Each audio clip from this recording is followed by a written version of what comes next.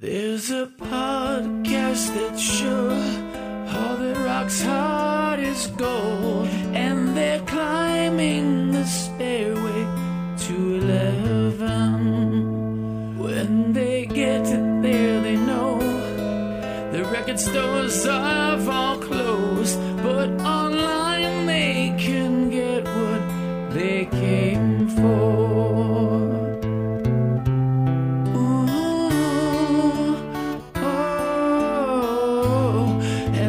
Streaming the Stairway to 11. Hello, and welcome to the premiere episode of Stairway to 11. My name is George. This is John. And this is TR. Some of you may know John and I from the Metalheads Podcast. Even TR made the occasional appearance as the Metalheads Butler. While fans of metal, we also have a great fondness for rock music in general. And for several years now, John and I have been talking about spinning off this podcast to cover music that doesn't really fit on the Metalheads Podcast. To me, every time I think about the beginning of this, I think of us in Baltimore at MDF eating breakfast in a hotel. Do you remember that morning? Oh, yes, I do. And we were throwing around ideas, and it's been a while. I'm trying to remember which MDF that was. Is that the indoor one, I think? Yeah, it was. That was in Baltimore, yeah. Rams Head, and the soundstage. I can't remember. It was probably the Thursday night into Friday morning because I left early on that Sunday. Yeah, that was. And so that was like 2018. So this thing's been knocking around for 5 years in our head, waiting to come out. But it's finally here. And our good friend TR, a wealth of knowledge as well, is going to be joining us. So get ready. So this is the first episode of Stairway to 11. Now, you might be thinking to yourself, hey, George, what's with the name? I like to think that Stairway to 11 is a fairly obvious mashup of two great pieces of rock history. Led Zeppelin's classic song Stairway to Heaven and that famous scene from the greatest rockumentary film ever, Spinal Tap. You know the scene. This one goes to 11. Smoosh those two things together, and you've got Stairway to 11. I like it. Yes. It's a little bit irreverent, a little bit irrelevant. It's all of those things. And you've transcended that fine line between stupid and clever. Yes. And one thing I want to mention before we get started is I want to shout out thanks to Jay Stevens, who recorded the parody intro of Stairway to Heaven that you just heard at the beginning of this podcast. I planted my tongue firmly in cheek and rewrote the words just a little bit to make it a sort of a modern day homage. He cranked out that music in no time flat and recorded it. Thank you very much, Jay Stevens. Well done, sir. Excellent. All right, moving on to the theme of this podcast. What are we going to do? If you know the Metalheads Podcast at all, you know that we can go for hours and hours, and it's just crazy revelry. And we're just getting a T-shirt and beer check. Yeah. So this is going to be a little more focused, hopefully. No promises. On that note, thank you very much. We're out of here. Our plans for each episode moving forward after this one is for each of the hosts to pick a rock album. And this is anything from Elvis to the Stones, ZZ Top, Jack White, The Cars, or Steely Dan, I don't know, whatever. Anything that even remotely comes into the territory of rock music is available. So we're talking about fewer boundaries and more inclusive music that we can talk about here, which is part of the idea. Classic rock, prog rock, punk rock, new wave, alternative. It's all fair game. Classics, classic oldies stuff, whatever. Yeah, we don't get a chance to talk about it that much on the Metalheads Podcast. And when we do, fairness to our co-hosts, they're like, all right, enough of the Jeff Beck talk. And I understand it. Exactly. I get it. Yeah. So this allows us to scratch that itch and cater to a different audience that might be able to appreciate the finer details of rock music that are perhaps lost to the death metal crowd. What we'll do is each episode, each of us is going to pick an album that we want to talk about try and limit ourselves to like 20, 30 minutes a piece. So we're looking like an hour, hour and a half. If we can fall within that range, it will be a miracle, because we've had some pretty long episodes on the other podcast. And we're going to be passionate about these albums too. Exactly. Let's just follow Mike and the Mechanics. All we need is a miracle. All we need is a miracle. What we'll do is we'll give you some background on the albums and like any personal stories of our own that might tie in with the history or just, how we came to know about the album. And then talk about some of the songs and just talk about rock music.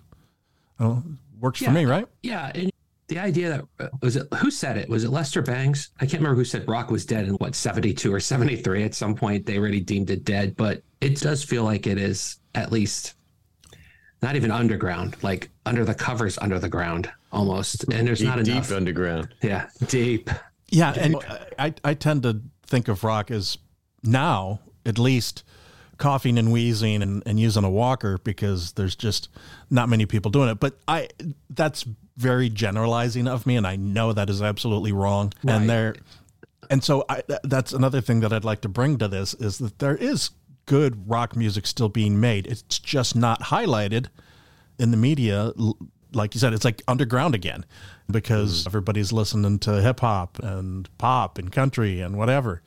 Yeah, and a lot of these albums we'll talk about are pretty well known. I think a lot of people know them, but maybe our perspective on them, at least from George and I coming from the metal world, we'll give our reasons why we like them, but then TR's not in the metal world, so we get a different perspective on why he likes these albums.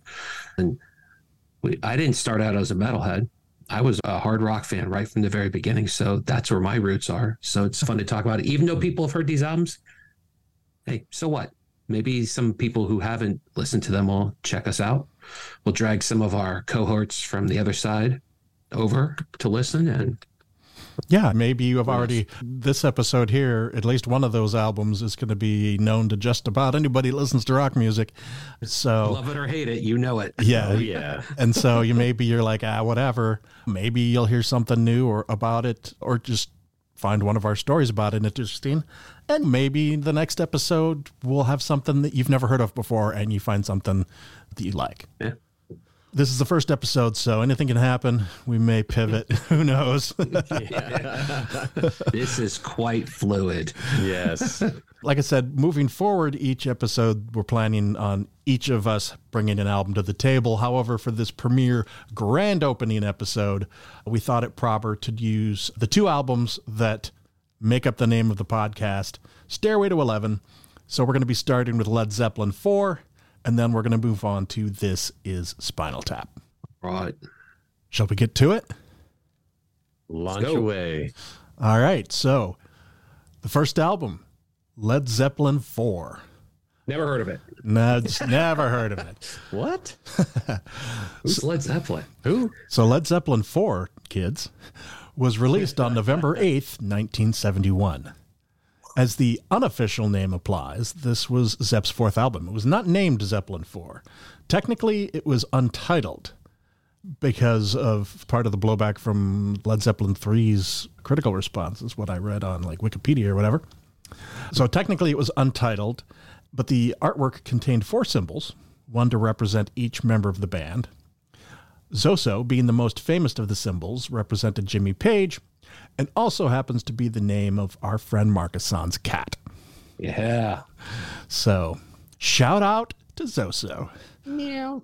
Yeah. Hey, before we go any further, since you mentioned the symbols, does anyone remember where it is on the album? No, in fact, I was trying to figure that out because I was looking at the artwork and I was like, I didn't see it on the front, I didn't see it on the back. I think it's on the sleeve. TR, do you remember? Yeah. So go ahead.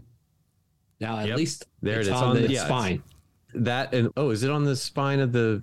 Not on the spine. It's I'm referring to the inside of my seat. Oh, right, okay, spine. Yeah, and it was also on the label of the record. On the label, record. I think that's the only place it originally was, but I think it's shown up later in other spots. But I think that's the only place it was. Am I wrong? Am I right? Does anyone I think know? it might have been on the sleeve as well, because they also talk about Sandy Denny having her symbol in there as well, which was right.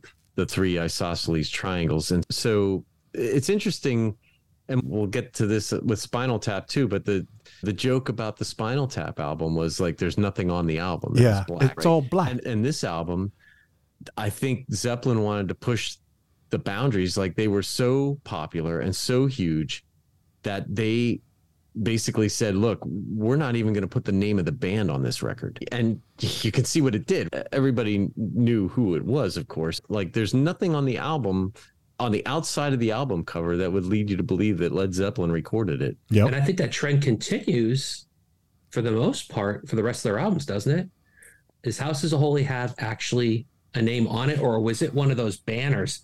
Remember how they used to put the banner on the vinyl and you'd slide it off? There was a thin paper banner that, at least on the one I got, but I don't know if it's actually physically on the album. I don't think it's on physical graffiti, right? It is on physical graffiti. Yeah, and Presence has Led Zeppelin written on it, but it does. Yeah. Okay. And Enter the Outdoor was a paper bag, but I couldn't remember if they actually stuck the stamp on the album cover originally. I don't know. I think it was I don't know. I don't remember. They I remember the ones that had the actual stamp with the name of the album and the title. But I don't know if they originally came out like that. I remember it originally came out with a paper bag, or some version of it had paper bags. Right. Yeah, and there were 4 different covers of it. Yes, that's the other thing. See, we've already deviated, and it's absolutely amazing. I love it. All right, let's get back to Zeppelin 4. Sure. So Zeppelin 4 was the best-selling Zeppelin album of all time, topping 37 million, or John just told me it's now 38 million. Since the podcast started, they've sold another million copies. Probably sold about 5,000 copies since we started talking. Yeah. That's exactly right. But I think you'll probably find that most diehard Zepp fans wouldn't list this as their favorite. I know nobody here would do that. Not even close. Bud. Yeah, probably not. Not even close, Bud. That's an 80s reference for you. Breakfast Club, hello. Yes. But I'm not dissing the album at all. I'm just... No, it's just that they've got so much good stuff that, you know. Yeah, and I think if you all... I don't know if... I'll speak for myself in this case, but I got burned out on this album because I played the crap out of it. Yes.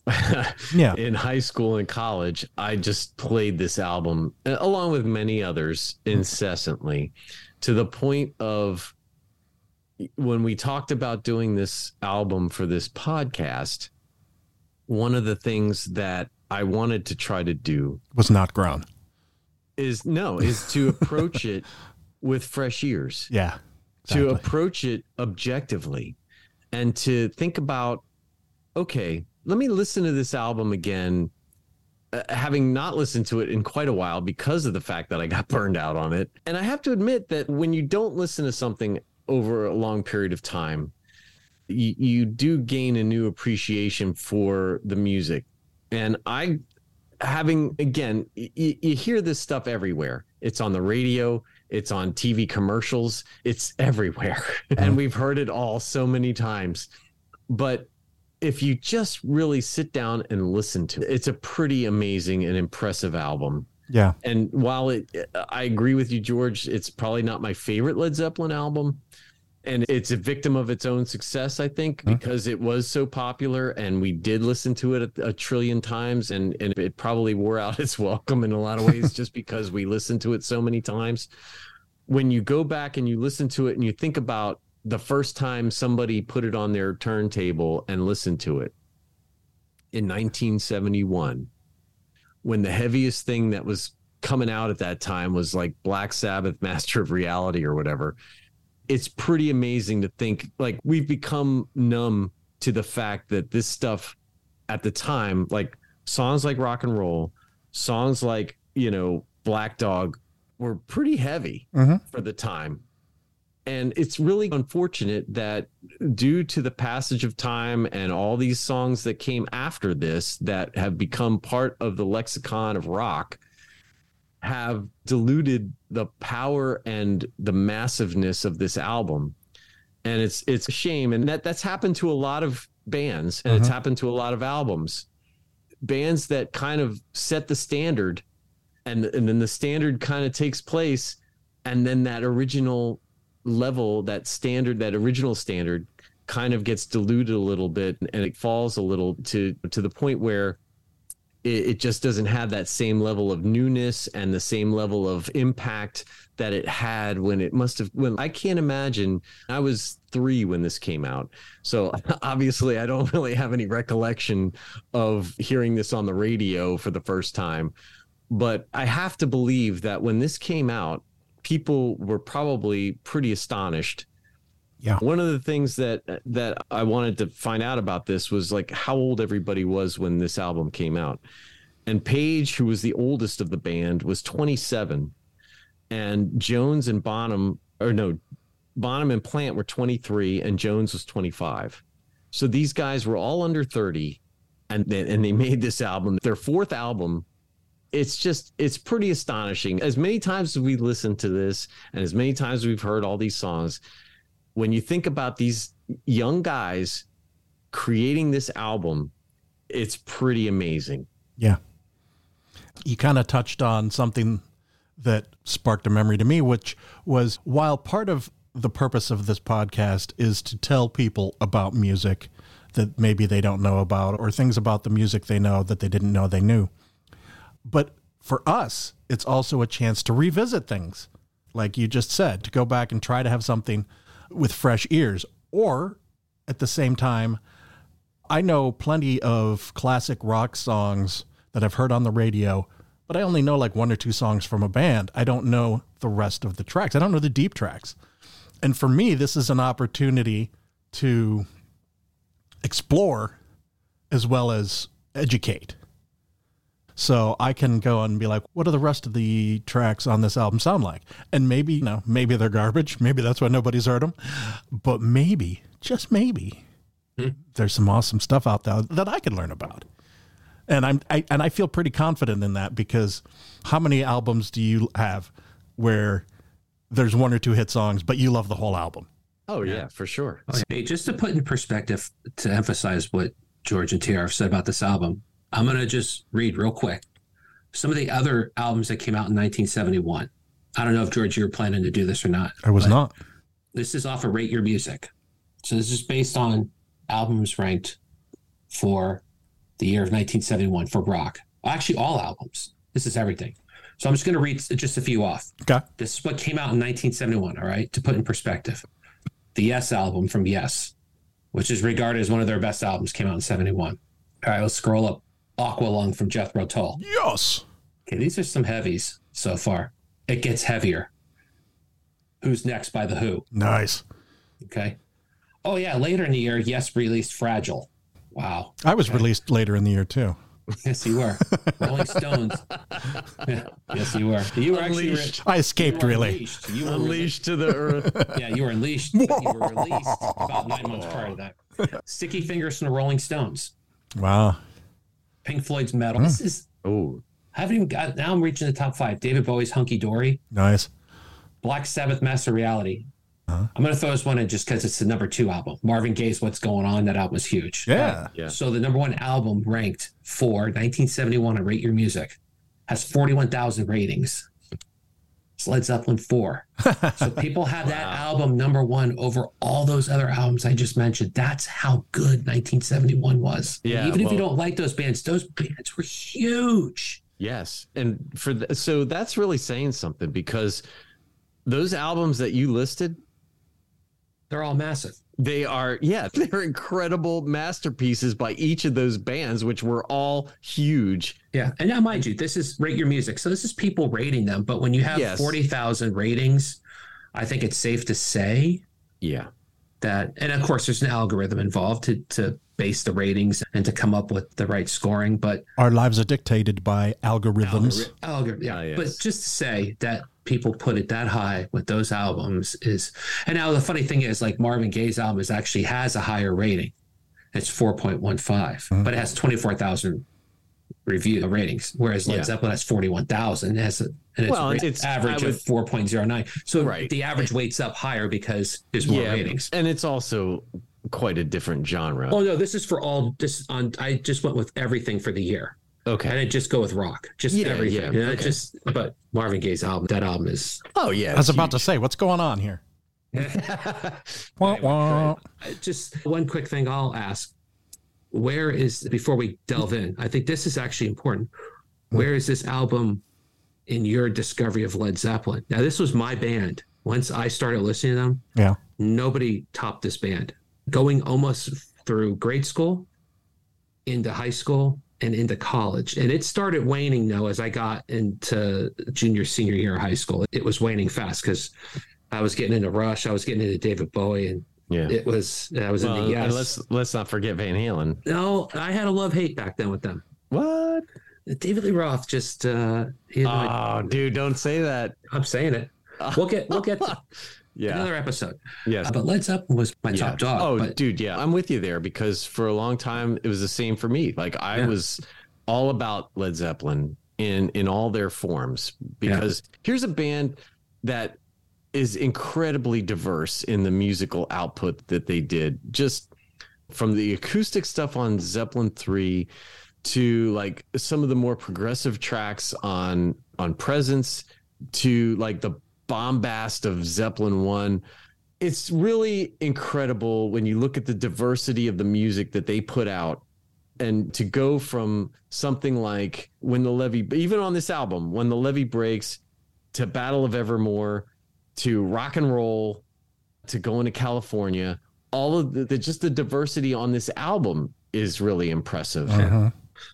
So this was my very first Led Zeppelin album. I got it for Christmas. I was at my cousin's house. I'm not kidding you when I tell you this. We played Black Dog, I think, 20 times in a row. Nice. Our parents had to have been hammered because they were just laughing at us and we were dancing like dumb kids. And I find it very impressive that you were able to dance to Black Dog because that's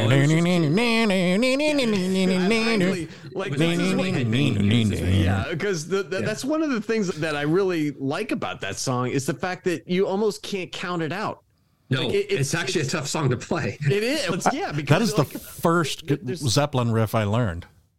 Yeah, but it's one of the only ones I learned. The drums are at a different time than the guitar. And that's the funny thing, because when you start to try to count it out, it doesn't make sense. It doesn't add up. And yet the drums, that's the incredible thing about this band. They made this stuff sound easy. And when you really listen to it, you start to think about, okay, are they adding an extra beat here? Or what's going on? What is the time signature of this piece right here? Because it's not immediately apparent because it's very peculiar. And yet, it's in the full ESB tempo. Yeah. It is. When you listen to it and you listen to the drums, because the drums are it's smooth. You don't notice anything, but it's really amazing to me. And that's one of the things that I love about this. So one of the things I'm going to do on this podcast is tell you guys like the things I love about this album. And I actually want to hear what you hate about the album. I'm sorry. We don't care for that. I'm not a hater, but that was one of the things that I love about this album is the odd timing of Black Dog. Mm-hmm. It's just it's a peculiar thing, and yet it became very popular, and people were attracted to it. But yet it was strange. What sounds like that riff? Nothing. Yeah. Okay, so hold that. I want to hear all that. So my first is Zeppelin 4. George, what's your first one? Mine was Zeppelin 4 as well, and I got it on vinyl. Me too. Because this was in the early 80s, so I still had a turntable and the dual cassette deck and all that. And because I wanted to be able to play the record backwards to hear the My Sweet Satan thing. The same thing. I did the same thing. Yeah. All right, so your first one, TR, your first Zeppelin album. You know what? I think what I did was I went through them like chronologically. So I think Zeppelin 1 was my first Zeppelin album. That was a lot of people's also around our age. So one or 4.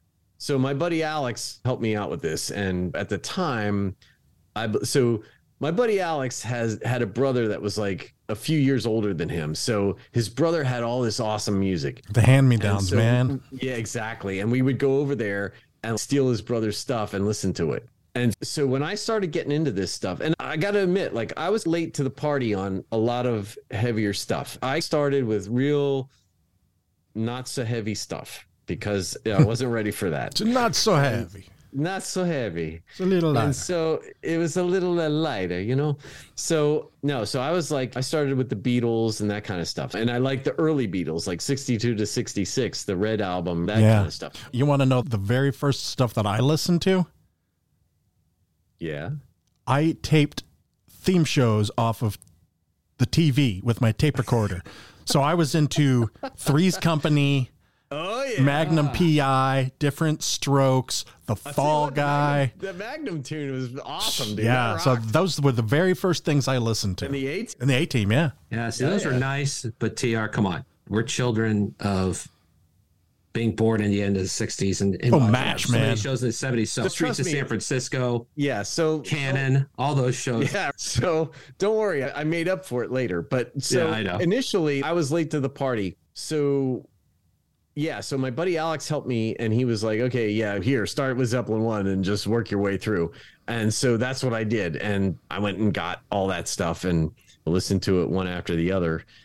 So I'm pretty sure that Zeppelin 4 came obviously a little later. And back then, an album was like $7.99. You had to save up your money to get like your $5.99, $6.99. I mean, it was crazy. Unless you had a penny and you could go to the Columbia House record and whatever tape club, which I did several times. Yes. Yeah, I did some of that later on, but yeah. So I grew up in Dover, Delaware, and there was a place called the Tape Hut, and there was Sound Odyssey, which was in the Blue Hen Mall. So in the Blue Hen Mall, there was Sound Odyssey, and you would go in there and they had all kinds of cool vinyl and cassette tapes, and I'd save up my money and then I'd go in there and I'd get these albums. And so that was the deal. Yeah. Mine was Record Town in the Briarwood Mall in Ann Arbor, Michigan. Nice. Record Town. I was spoiled. Mine was Rainbow Records and wait for it. Tower Records. Oh, yes. Yeah. They were from California originally, but they spread like wildfire before they disappeared. Yeah, I eventually was a disciple of Tower. Tower was, God, it's so good. All right. Are we ready? Yeah. Well, so, you know, what I wanted to say that what made Zeppelin 4 such a formidable release, other than these many classic songs that we've mentioned, is the classic of classics, Stairway to Heaven. Oh, yeah. This song is both epic and timeless, but also overplayed to death. And to the point that some guitar shops jokingly post signs banning customers from playing the song. If you don't believe me, just watch Wayne's World for a funny example of those signs. I've actually seen them before, though, in stores. So, yeah, if you start playing, which I can, I do know like the part up until, I don't know, the first couple of minutes anyway. But yeah, you start playing that, ain't having it. On the one hand, it shows what a massive smash hit it was, and also that it gets on people's nerves sometimes when they hear it so much. But I wanted to mention that my only real anecdotal story for this song, or this album even, other than the My Sweet Satan bit, was that Stairway to Heaven was predictably my class song of the year. I graduated high school. It seemed hokey back at the time, but given what 80s music was popular then, I think we made out okay with that one. Actually, that's pretty good. Yeah. I think it was the last song at my 8th grade when we graduated.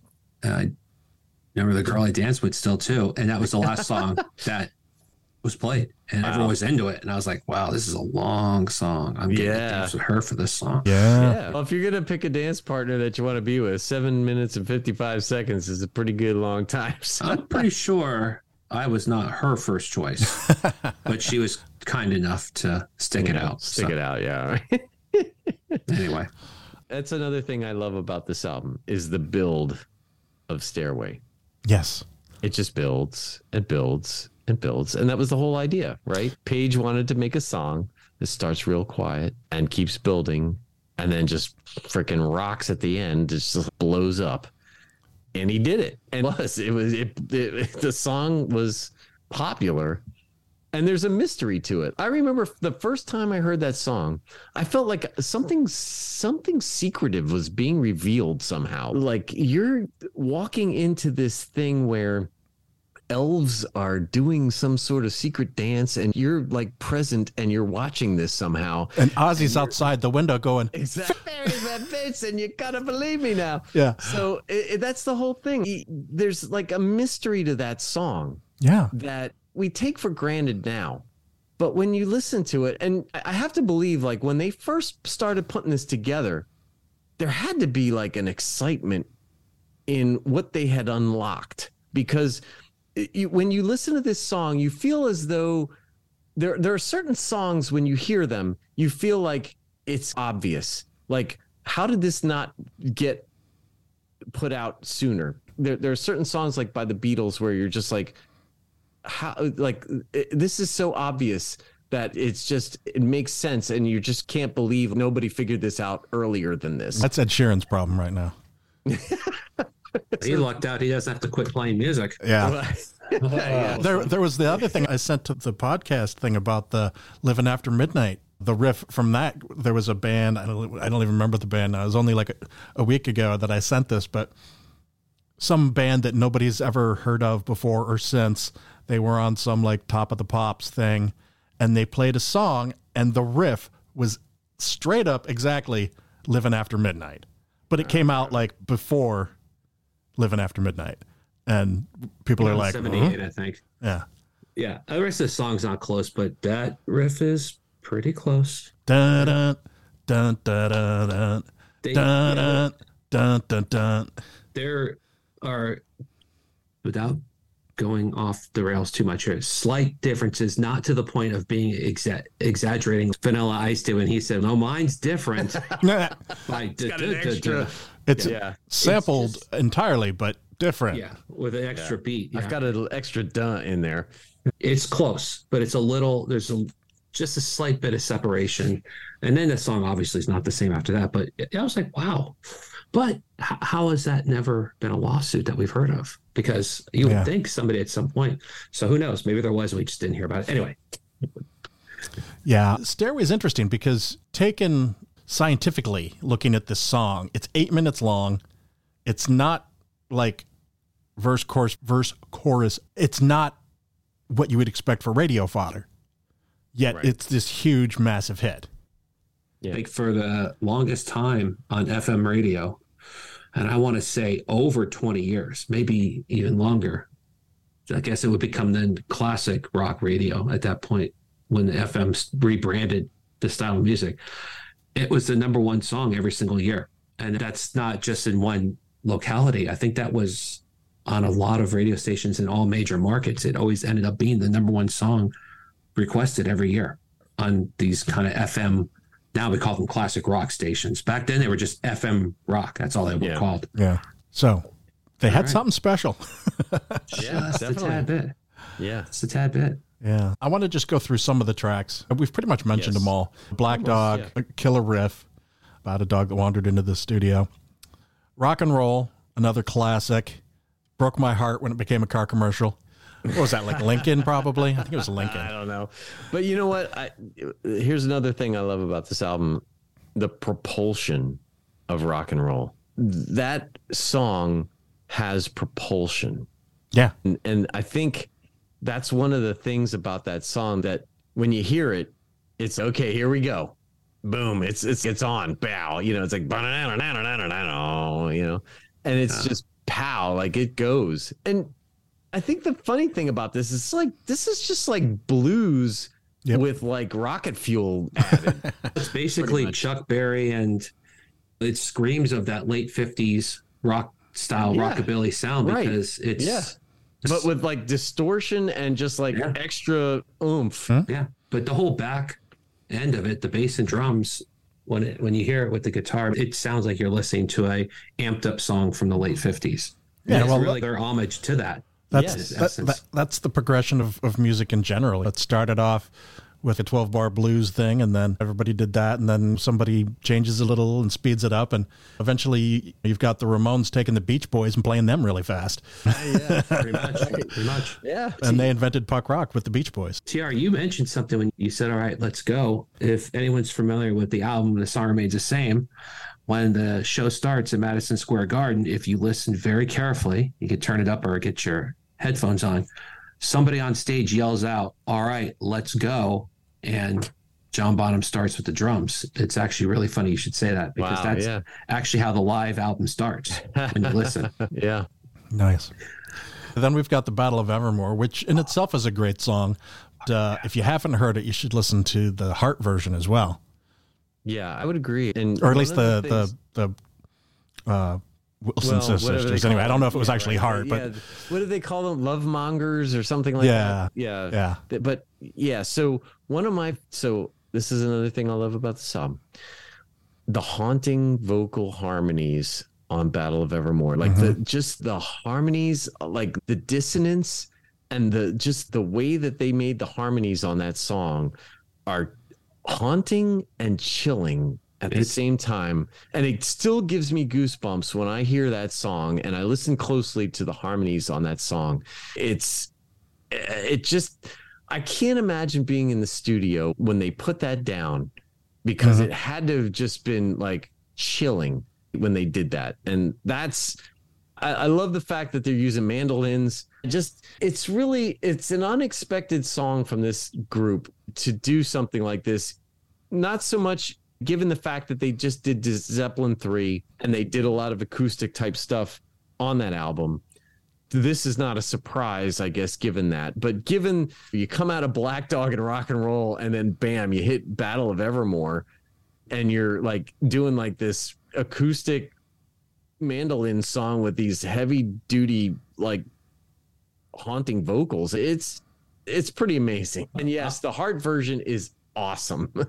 I'm gonna take it back further, Tiara. Actually, I think I've read that they were trying to do the Crosby, Stills, and Nash Young thing on Led Zeppelin 3, but I think this was in the band before that. You go back to the first album, Black Mountain Slide. He already is doing that with that kind of dark acoustic folky thing. It's a little bluesier, but it's there, and it starts creeping in a little bit on Ramble On, just a tiny bit, and then you're right, they hone it on 3. But to me, I agree, it's dark, it's foreboding, and it's by mistake, because Jimmy Page had never played a mandolin before. He picked up John Paul Jones's mandolin in the studio and just started playing, and then this song gets written. And you're right, the duet between Robert Plant and Sandy Denny from Fairpoint Convention is it's unreal. You don't notice her singing until you really hyper focus on the song. Yeah. And I don't know about you guys. I want to mention this because we've moved past Black Dog, but I do want to say this.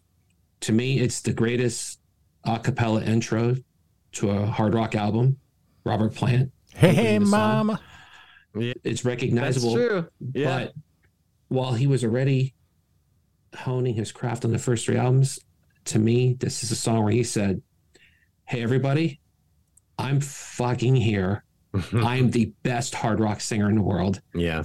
And you could suck it, because you'll never be able to do what I could." Hate the balls to come out.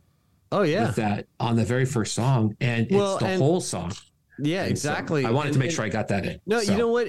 So here's something that, like, when I think back to being a kid in the 70s, and I think about like vocalists at that time, I don't recall very many vocalists that were in the stratosphere like Robert Plant was on this album, and even earlier albums as well. But just when you listen to this album and you what to me was like kind of caterwauling at the time, like when I was a little kid, I just thought I'd never heard a man sing like this. I'm thinking back to my earliest recollections of what Led Zeppelin, like being a little kid and hearing this on the radio and being like a really young child and hearing like, this is a man singing like with his voice, like the highest possible register that you could think about. And just like thinking to myself, nobody sang like this other than maybe like, and Aerosmith was like years away yet. I mean, you're not even going to get to Dream On till what, 75, 74, somewhere in there. 73. So, okay. Yeah. But think about like early 70s. Who else was doing high falsetto register, other than John Anderson, who was like in Yes, who was not singing like really blasting it, right? He was more of a kind of a lighter singer, like a hippie singer, compared to like darn hippies, like hard. I'm just wailing, right? I'm just like wailing. So I can think of one guy. His voice was not at that high register, but he had the same power. This was pretty much Roger Daltrey's prime. But he didn't have the high register. No. But he had the power. There's no doubt he could compete on that level. And I thought of that because I'm thinking he's outstanding on Who's Next. Some of his screams on it, you're like, whoa.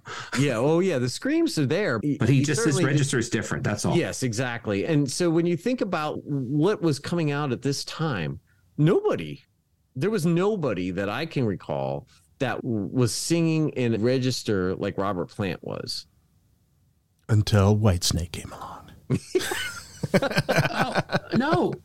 You just meant, thank you for mentioning that. Ian Gillan would be another one. Yes, Deep that's Purple. right. Shriek. He was shriek. more of a shrieker, right? Like he didn't sing like too much in that register, but he would shriek in that register. But he could get up there. Yeah, he definitely could. But he couldn't hold it. Yes. That's all I could think of. Yeah. Certainly not Ian Anderson from Jethro Tull or the guys from Pink Floyd. None of those guys. Yeah, that wasn't happening. And certainly not Black Sabbath. They weren't shrieking around. Yeah, we forget about that because we've lived through everything that came after this, and Guns N' Roses and everybody else. It's de rigueur, like for rock bands to have some shrieking high dude. But at the time, nobody was doing this. And I think it's another element that we forget when we think about, like, when we talk about these bands. We've heard all this stuff so many times, and they set the standard, and we forget nobody was doing this at that time. And it's really a shame that, like, it became such a standard that when we look back on it, we forget, like, they were, like, some of the first people to do this. Yeah, even Dio, when he finally hooked up with Rainbow, was a much lower register. Yeah. Freddie Mercury at some point in the 70s would start to a little bit to hit a range that was, he stayed in the same range. He just was the best in that range ever. Yes, agreed. For rock. But anyway. So, George, all right. Are we gonna do Stairway to Heaven more? No, we already talked about that. So I'm going to move on to Misty Mountain Hop, which to me is probably my second favorite riff on the album. And this was John Paul Jones's piano riff. It's a pervasive earworm that gets stuck in your head. And then Plant took us to Mordor, and it's their dip into psychedelia a little bit with the rock, because when you listen to it with the lyrics, you're kind of like, this is not what they've been doing already. They've been doing the blues thing, and now they're venturing a little bit more off. Yeah, like a medieval kind of Hobbit. Yeah, they get credit for, they're one of the bands that started Hobbit rock, because Battle of Evermore. Yeah, exactly. That's where, like, a lot of there's a fair amount of this album that lives in that world. Yeah. For any of you metalheads who hate folk rock or folk metal, now you know where it came from. Yeah. So then we have Four Sticks, which to me is my least favorite track on the album. Yeah, I'm with you there. You're both so wrong. So wrong. I like the Bonham drum stuff, but it doesn't have the hooks to me.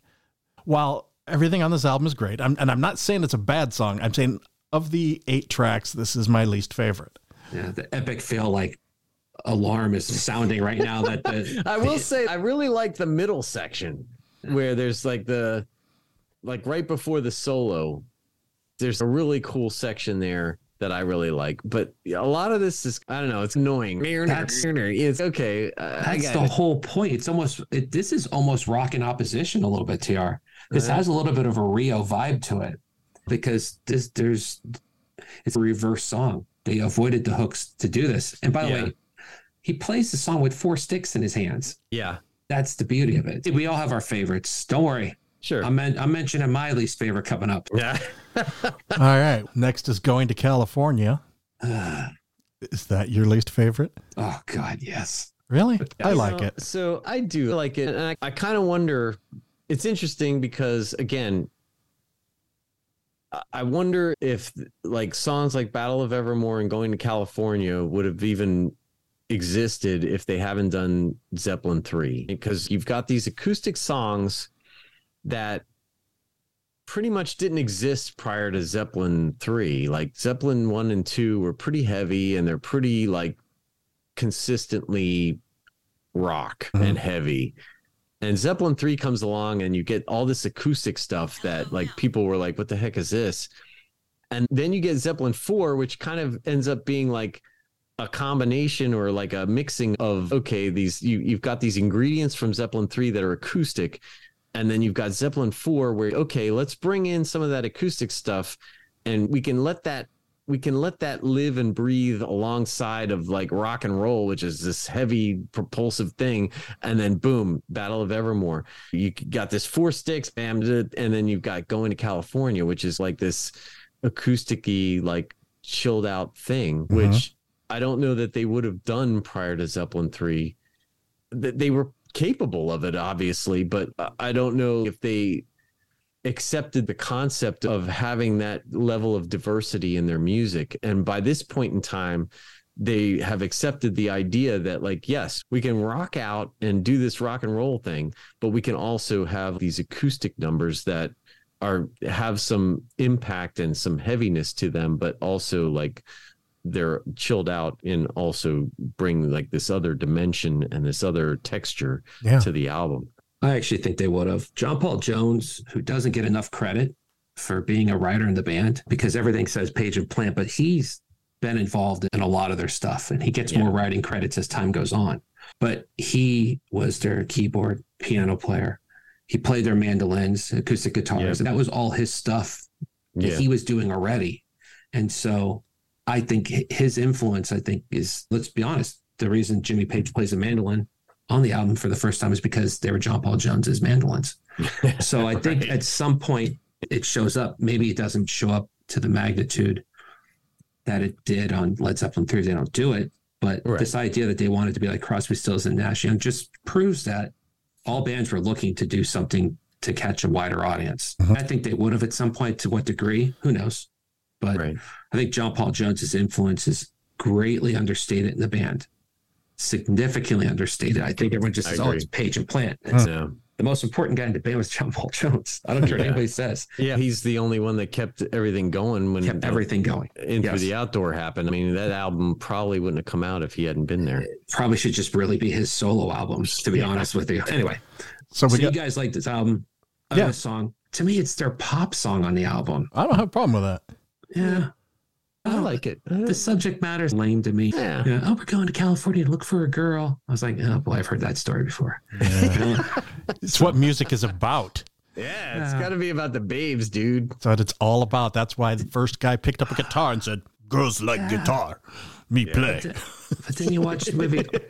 Then you watch the movie Almost Famous, and it just tweaks it a little bit for you. So anyway. All right. So the last song on the album, When the Levee Breaks.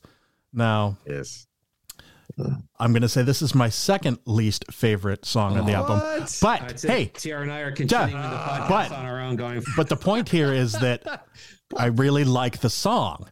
The point is that the other 6 songs are so freaking awesome that When the Levee Breaks, it's such a cool, I'm not dissing it at all. Okay. It's such a cool, like bluesy kind of thing. It's a great song. I love the song, but it's not Black Dog. It's not Stairway. It's not Battle of Evermore. So just chill. Yeah, no, it's cool. But you know what? This is another one of the things that I love about this album. The massive sound of the drums on Levee Breaks. The whole album, his drums. Yeah, true, but it's really apparent on the opening drum riff on this song because do you guys know the reason why? Yeah, because they were at Headley Grange and they hung the microphones from like a story up in the stairwell, in the middle of the stairwell. Yeah, like and then he played out in the lobby. Yeah, he wasn't actually in with them. He played in the lobby. That's why it has that big, huge boom. Yeah, when it starts. Yeah, it's incredible. And they've said like this riff has been sampled so many times and for good reason. Just the recording of this riff, this drum riff, is so huge. And just when you hear it, it's just, I don't know. To me, it's one of the high points of this album is the recording of this drum riff that just sounds so huge. Like you just get punched in the head when you listen to this. I feel like that's one of the great elements of this album, and there are a lot of great things about this album, but that's like that to me, that's like some of the cream that rises to the top for me. It's the first hip hop beat. We'll get the cream next episode. All right, yeah. Yeah, I'm with you on this one, TR. I don't know if this is my favorite song off the album, but it's close. It's a cover for a rearrangement of a cover. Right, yes. So it's not a traditionally arranged type song, which you can get away with without having to put out any royalties. The original people. But they eventually do credit the Memphis Minnie and Kansas Joe McCoy from 1929. But it's a blues song that's been hard rocked out hard. I'm transitioning us into the next album. Hard rocked out. And it explodes. You're right. And they do some really cool kind of guitar effects on this, and his vocals, they do some really cool. There's all kinds of backwards guitar stuff, and it's just almost like the Steven telephone thing is going on a little bit here. Steven Wilson, how he uses the telephone. It's like, and so we haven't even mentioned Robert Plant's harmonica playing is actually pretty good on this. Yes. Yeah, I'm glad you brought that up because he was like, his harmonica playing throughout was really impressive. Yeah. Now I'm going to ask this question to George because George, you will appreciate me asking this question. It is amazing on this album, and it goes back to the first album, to this album. So 69, 70, 71, 4 albums in 3 years. I don't know many bands, maybe The Who, possibly, that sounded better production-wise. Big bands like this. Because Led Zeppelin 3 is a little off compared to the other 3 albums, production-wise. But Jimmy Page is producing all these albums. And they sound big. You can actually hear the drums on these albums. I bitch about 70s albums where the drummer basically is in like a grave, buried 6 feet under. You could barely hear the drums because they mix them down so low. Yeah. And everybody in this band, you can hear them. Nobody puts Bonham in the corner. Bonham's putting everybody in the corner. That's right. So I'm curious what you think about the production on this album, because and the remastered version is even better, which is hard to believe. That came out, the double disc, triple disc things that came out eventually on these. So I got the vinyl ones. Oh, I bet that sounds awesome.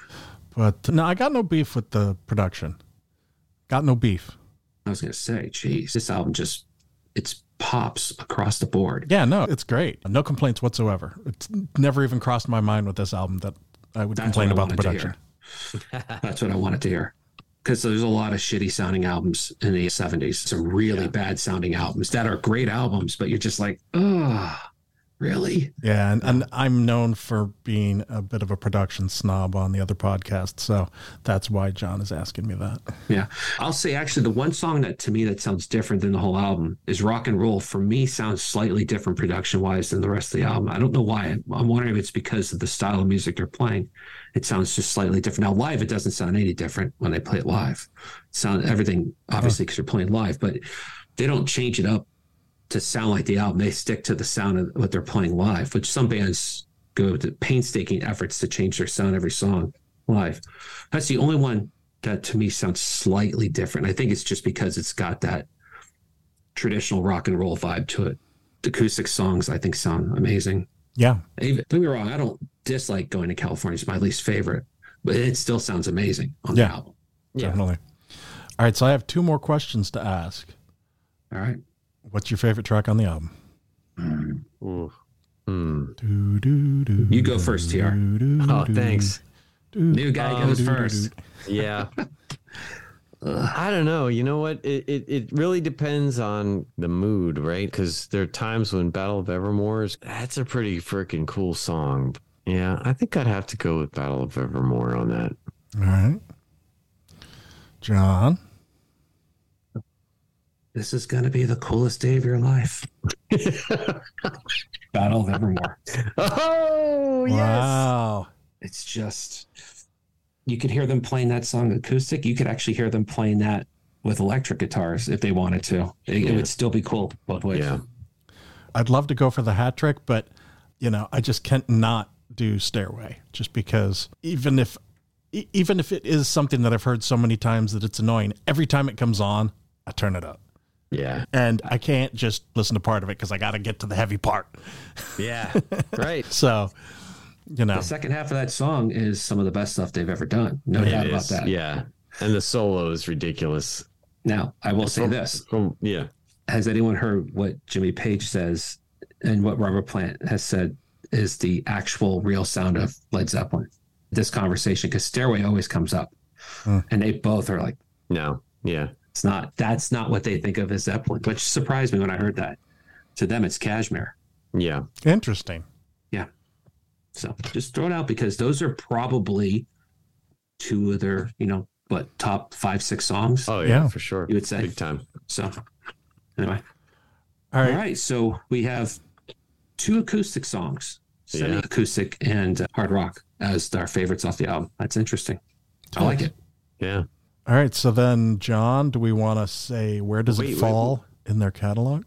Oh, yeah. Okay. Was that the second question? That was the second question. Okay. Very good. All right. Thank you. This is a John question. I find this a hard question, so I'm not happy to answer it, and I'm going to be vague. All right. I'll go first then, since I made TR go first. It's not my favorite. My favorite's Physical Graffiti. Likewise. It's not even remotely close. Which is funny because 3 songs off of Physical Graffiti were recorded during these sessions. You're right. But 2 of them I can't stand, which is really funny. What was it, Boogie with Stu or whatever? Boogie with Stu, Down by the Seaside. And just like, I don't know, but Down by the Seaside's not bad. It's okay. But Night Flight was recorded during this session. Okay. And I like that song. Yeah, that's a cool tune. Yeah. If I had to be fair about this. To be fair. See, I love Led Zeppelin 3 also. That's, I think, my second favorite by them. I'm going to put it. Fuck, I love Presence also. Yeah, that's my number 1. So those are actually my top 3, believe it or not. People are like, what? Not 1, 2, and 4? No. I would say 4 would come in. It would battle with 1 for that 4 spot. Yeah. I do Led Zeppelin 1 a lot. Yeah. Yeah. Okay. It's interesting how far down the list Led Zeppelin 2 is, huh? Yeah. It's good, but it ain't that good. That's just anyway. And part of it too is what I said, you get burned out on stuff. And I think that's why, like, for me, like, Presence is my favorite album. Then maybe Physical Graffiti. And then if they hadn't put Hats Off to Roy Harper on Zeppelin 3, I'd probably like it a lot more, but I can't stand that song. TR and I have talked about this 1,000 times. Had they taken that song off and put Hey, What Can I Do as the closing song? Oh, dude. It would be my favorite Zeppelin. Yes. Actually, that not even close. Yeah. Hats Off to Roy Harper is so bad. It's just, I can't understand who let them put that on there. Like, just, but so, yeah. So Zeppelin 4, it's like maybe 4th or 5th. I don't know. Somewhere in there. Like, somewhere, just not as good as all the songs are. Like, I don't know. I just prefer, I think, again, the whole burnout thing has an impact on this. And then you've got, I don't know. I think a lot of the reason, so not everything on Physical Graffiti is totally awesome, right? There's a lot of good stuff. Like, the majority, it's 80% really great. And then a couple of songs that is, okay. Yeah. See, I only have 2 that I don't like off that album for being a double album. So I'm like probably 90-some%. But yeah, it's still 80% on the double album is pretty damn good. Yeah, exactly. Right. Anyway. All right, so I'm not gonna get specific. I'm gonna just put it somewhere around the middle. Yeah, I think that's all right. That's fair. Everybody we all there, put Led Zeppelin 4 in our number 4 spot. Yes, or at least somewhere in there. Yeah, Physical Graffiti is my favorite one. I like the first 3 albums. I really like Houses of the Holy, and I like 4. So we're talking about fractions. What I meant to say was Coda is my favorite. Yeah. The expanded version is much better. Yeah. I'll go with you there. It put it way more in context. Yes. Way more. But, all right. Any last words before we move on to Spinal Tap? 2 things. If you've never heard the album before, give it a listen, whether you like the band or not, to see what we're talking about. If you're coming from the Metalheads podcast, you don't know it, here you can hear why, as Metalheads, we like this album so much. And while TR is maybe not as deep of a metalhead as us, he does like metal, and we all gravitate to those songs because they have a root in early proto metal. And if you've heard this album a million times, you should check it out again anyway to see if you can hear something different. That's all I'll say. It is where it is in the lexicon of greats because it is a great album. Yep. Yeah. All righty. Agreed. All right. Before we continue, I want to put a disclaimer out there. Because all of these albums we're going to talk about, depending on how many we talk about at some point, have been listened to and have been talked about ad nauseum. I mean, we're nothing new to the game here.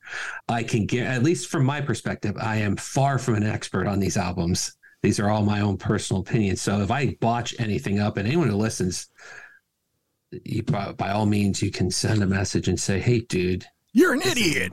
Yeah, this is not what happened.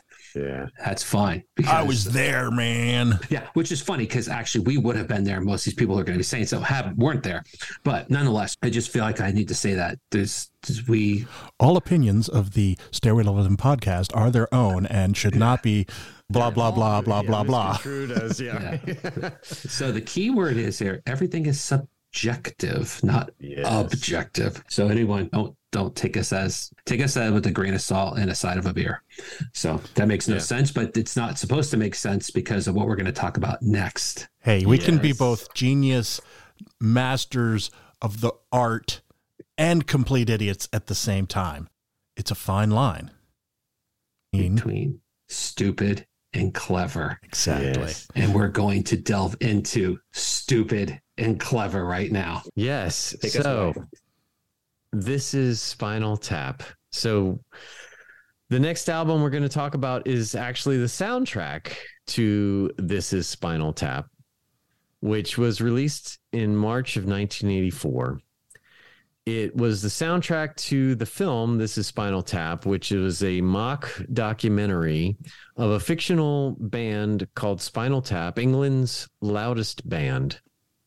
And it was a mock documentary that was Rob Reiner's directorial debut. It featured comedians Michael McKean, Christopher Guest, and Harry Shearer in the lead roles of David St. Hubbins, Nigel Tufnell, and Derek Smalls of the band Spinal Tap. These comedians also happen to be musicians. They wrote all the music. They played all their instruments. And I think that's one of the things that really sets this movie apart because they weren't faking it, right? This is and the they real sing deal. too. They all sing. Yeah. Oh, yeah. They're true musicians. And so I had a little trouble thinking about this in terms of just an album. We're talking about this as an album, but it's really the soundtrack to the film. And so what I would recommend for anybody that has not seen this film is you really need to watch the film to get a even greater appreciation for the actual soundtrack. Now, in the film, this band Spinal Tap the idea is that they're going to follow this band on their 1982 Smell the Glove tour, which was the Smell the Glove is their latest album. They're a heavy metal band from 1982. So you got to think about heavy metal in that time, which was, you think about Judas Priest, you think about bands like that you know, would fit that mold. Not that they're at all like Kiss. UFO or for sure. Rainbow. They remind me of Saxon a lot. Saxon, yes. Yeah. So you've got this band that's going on tour, and this documentary is supposed to capture that tour of them going out on the United States tour to promote their album. And one of the best things about this movie, so there are a lot of things I love about this movie, and one of them is the fact that all of the actors and all of the people that were associated with this film developed an entire backstory for this band. This is a fictional band, but they thought long and hard about where this band has been, what they did, how they came together, the relationship of each of the members of the band, and all of those things was thought out before they even started filming. And one of the great things, this is completely satirical, right? They have decided to try to nail this genre down, and they've done it impeccably. If you think about bands at this time, we all, like, when we watch this film and we listen to this music, we all know bands like this, right? And for people of our age, like, this was especially poignant to I think our generation, because it captures a time. It captures a moment in time for this kind of rock band and this kind of heavy metal at the time band. This is like when heavy metal wasn't quite like what it became, right? It was just like the earliest beginnings of heavy metal, and like there's a lot of tongue in cheek here. It's very close to reality. You watch this film and you think, wow, this is hitting pretty close to home. And many bands that have watched this film have felt like this is about us. And one of the things that has been said about this film is Rob Reiner watched like Judas Priest as like a model for this band.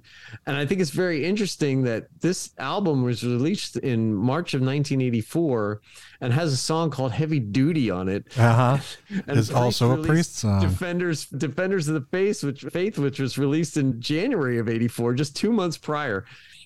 And they had a song called Heavy Duty. Coincidence? Perhaps. It's uncanny, right? But one of the things that if you're listening to this album without looking at the film, one of the things that you have to keep in mind is there are a few songs on this album that represent an earlier period of time for this band. So during the film, they have flashbacks to the earlier period of this band. So you got to remember, this film takes place in 1982. It was released in 84, but was filmed in the 82 timeframe. And so the concept, as they're doing this documentary, is there's flashbacks to earlier periods of time of this fictional band. And as they show the earlier periods of this band, which like essentially an early 60s element of this band, where they have footage that replicates what you might have seen for some band showing up on the Ed Sullivan Show or one of those early TV shows, and they nail it. It's in black and white in the film. They're wearing the style of clothing of that time, the guitars and everything that you see in the film is completely indicative of that time period that they're trying to mimic. And there's a lot of bands that transcended that 60s, 70s, 80s era. Like they started in the 60s, got big in the 70s, and then in the 80s, much like Spinal Tap, were starting to struggle with relevance. Right. And to me, the first thing that I thought of was Deep Purple and how, like, Hush. Exactly. It's like that was like their like 60s pre-heavy metal stuff. And then Ian Gillan right. And so when you listen to this album, you're going to hear songs like Cups and Cakes, Give Me Some Money, Listen to the Flower People. These are all elements of their earlier periods. So as you listen to this album, you're going to hear this and you're going to be like, okay, this doesn't really sound like the rest of the album, which is more like a hard rock type of sound, which is they're proto metal. Right, exactly. And it's the rest of the songs, I guess you can imply or infer that they would have come off of like their Smell the Glove album, or there's also so the cool thing is if you go and get the vinyl of this album and you get the gatefold album of this, you'll see pictures, like fictional pictures of all the albums that this band put out. And one of them is Rock and Roll Creation, which is one of the songs on this album. And they have some really great album covers. The art from these album covers is really terrific because it's clear that people that made this, they did their homework or they were fans, because it's clear that they understood the elements of rock and the elements of what was popular about these bands and what people loved about these bands. And they homed in on that and they distilled it. And that's what I think is so great about this film, because while they do make fun of this band and all these kind of really bad things happen to this band, it's done in the most loving way, and the characters are dim-witted, but they're lovable, and you want them to succeed, even though they're kind of dopes, but they're passionate about what they do. They love what they're doing. They're rock and roll, and they're out there trying to rock out. And anyway, just wanted to get across like that this documentary kind of format enables them to nail these different early levels of the genre, like where they're playing early stuff like Cups and Cakes and Give Me Some Money, which kind of like when you listen to Give Me Some Money, that sounds like either early Stones or Kinks, almost like a Kinks song pretty much. And then like Cups and Cakes, which is like a kind of a light twee kind of British cheesy song. And we all know these like 60s bands that made songs like that, and they completely nail it. And that's what's so awesome about this film is the authenticness of each of these periods. Like they are able to capture exactly what was going on in those periods of time and just distill that into what this band was doing and how they became this hard rock or, metal band. So I would say if you actually want to see those album covers, you can also go to spinaltapfan.com where the whole discography is there. All like 17 albums they have. Even though there's only 2. Or, well, 3 if you count. There's 3 actually if you count. 3. Yes. Yeah, but that one's not like real. The way I approach this is that this band is fictional, and the myth has grown so big and so large that it's become real. Because I actually went song by song, and I listed every album they're off of. Oh, wow. Okay. Yeah. Because I find this to be pure brilliance, this album. It is. It really is. And I think TR makes a good point. Actually, I think you should watch the film first. Yes, I agree. And not listen to the album, because context. There's a couple songs off of the latest version of the album that are like America's briefly in the film. It's not really there. It's just it's a playthrough in the studio that where they get into a huge fight. Yeah. And which is really funny. And you don't know it if you're not paying attention. You won't see it. And then the bonus tracks off the album, which is really just one song, but 2 different versions. Christmas with the Devil is not in the film. Yeah. But it helps. Which I guess they did that on Saturday Night Live. I think so. Yeah. And there's a scratch version of it. Yes. But you have to, because TR said they're talking about the period, but you have to see them on stage playing them. You have to see what's evolving and revolving around them when they show these songs. And then you go back and listen to the album and to hear the full versions, because you don't get the whole songs, the movie. Yeah. And it just puts it in way more context in it. And if you like this kind of thing, then it would give you a greater appreciation for how brilliant the songs are. They actually are really good songs, some of them. They are. They're catchy, but the lyrics are hilarious. Yes. When you think about Tonight I'm Gonna Rock You Tonight, right? It's essentially a lullaby, right? So when you look at some of these songs and you think about like all the double entendres of various things that are going on in these songs, and like they're like it's comedy rock almost, but the music's legit. It real. Yes, exactly. And real. They're playing it and it's catchy and it's really well done.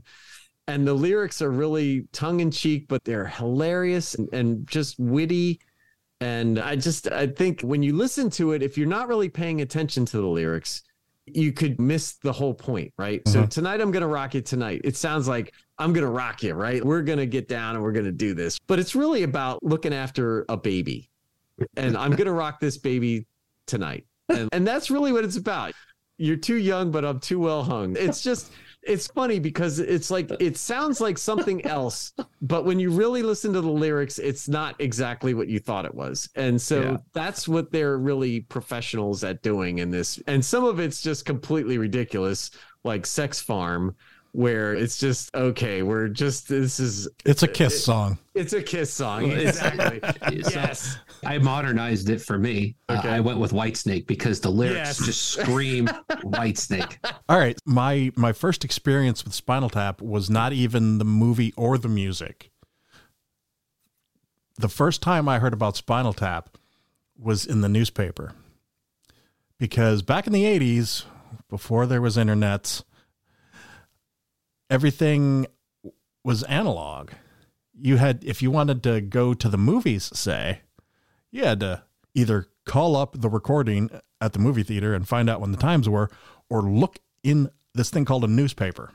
And as a teenage person with few options and no internet, you would frequently find yourself going, hey guys, let's go to the movies. And you would go and you'd look in the paper and look to see what was playing. And in Ann Arbor, when I was growing up, there was always the midnight movies. And I'm sure no one would be surprised that one of those midnight movies was Rocky Horror. Yes. Always was by us. Oh, yeah. And it was the midnight movie for years. But the other midnight movie was This Is Spinal Tap. And I had no idea what it was. I didn't know what Rocky Horror was either until I actually went. And I was like, this is Spinal. I had no clue that it had anything to do with rock music or anything, but I just remember seeing it in the paper every week for like years because it was in the theater on the midnight shows for years.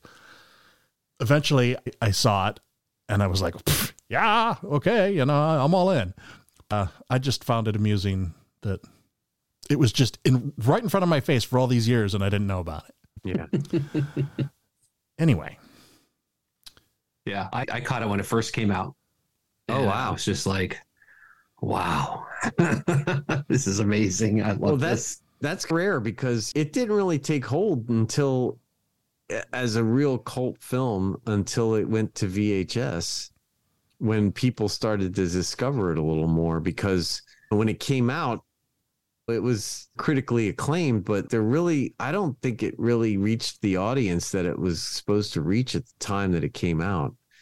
And it just built over years and years of people catching it either on like midnight shows like you're talking about, George, or on VHS, people renting it or having it as a movie and discovering it that way. Because when it came out, I don't think it really had much of a resounding impact at the time, which is really so many tragic. Cool things don't. Yeah. And it's interesting because when you think about reality TV now and some of the things that have like really taken hold over the years, like these guys were like some of the earliest purveyors of this kind of concept, of this mock documentary concept. Granted, like you had the Ruddles, All You Need Is Cash, like that came out a little before this, but that was based on the Beatles, and it really didn't. It didn't really have the same level of, I don't know, to me, Spinal Tap is a little more original than the Ruddles, because even though the Ruddles, it was very clever and you had all these songs that were like Beatlesque, Spinal Tap made their own music, and it wasn't really, it's based on a genre, but it was really like, they came up with everything, the music and the lyrics, and it really wasn't. It was based on like rock and heavy music, but they did their own thing and they came up with their own story. And while it was based on other bands that were like that they're echoing in the film, I felt like a little more original than the Ruddles. Cool. All right. Any other stories about this? Like when did you first learn about them? The funny thing is, when I first saw this, I didn't get it. And I hate to admit this because I'm like the biggest fan of this movie and I'm like totally into Spinal Tap. He is. It's a little sick, like how much I got into this and like how much like paraphernalia and everything else, collectible stuff that I've got that has to do with this film. And we're going to post some of these pictures of this stuff on the Facebook for you, so you can check it out. Yeah. But when I first saw it, I didn't really get it. And I don't think I really understood what was going on. And it took a few watches for me to really fully appreciate like what was really happening. And at the time, I think I didn't really, until you understand the context and you understand like what bands they're kind of, I don't want to say making fun of, but embracing in a loving way. Nodding to. Nodding to in a kind of a knowing way. I think once I got that context, it became more brilliant. So I don't think when I first saw it, I didn't have the vocabulary of bands that I needed to have to fully appreciate the satire and what they were making fun of. And once I fully understood that and had that vocabulary, it became so brilliant that I was so on board and so fully on with this that it really became something that has become a like a central point in my life. Yeah. All right, let's go through some of the songs here and see what people think. So the first track on the soundtrack album is Hellhole. It's hard not to love this one. Super catchy chorus. But what's this about? I didn't read the lyrics. Just going based on the chorus alone, somebody wants to get out of a hellhole, and they get out of their hellhole, and they realize they want to go back to the hellhole. Yeah. And just to read you the second chorus, because the quality of writing in this band is amazing, but it's better in a hellhole. You know where you stand in a hellhole. Folks lend you a hand in a hellhole. Girl, get me back to my hellhole. That's all you need to know about the lyrical content of the song, because that's how I took it. It's a great track. It's from the Smell the Glove album from 1982. So it's off of that album. It's a really well-written song. It really is. They start out talking about how the mattress stinks and it's awful, like where they're living. But then later, when they make it big, the butler leaves and all these things that like first world problems once they're rich, and it's get me out of here. Yeah, go. Let me get back to the hellhole. It's actually, when you break it down a little more, it's somewhat of an intelligent song when you think about it. It is. It uses humor to describe that, you know, you can make it big, but sometimes it's better just to stay where you were from. I love it. I think it's a great opening track. Yeah. And did you guys try to think of similar bands? It's really hard because they mix so much stuff in all these songs. It's hard to pinpoint a particular band. I tried. I've got a few. This one, I couldn't really come up with one, except, I don't know. I hear they don't sound like them, but they have a similar blueprint, like a Uriah Heep a little bit, a kind of hard rock driving song. It's funny you say that, because that was one that I was going to use for one of the other ones. Yeah, but because they inject a lot of keyboards in the music, actually. Yeah. And I just, again, doesn't sound like Uriah Heep, but that's a little bit of a similar blueprint, I thought, to some of their early stuff. Yeah, I can hear that. Yeah. All right, so then we have Tonight I'm Gonna Rock You Tonight, which... And no comma, by the way, on that second Tonight. It's just all one. And you know, that just the title alone is indicative of a inside joke with like 70s, 80s music. To me, that's like sort of a UFO kind of thing. I just feel like that's something that UFO would write on as a song title. Hey, do you feel? But it's circular because it's Tonight.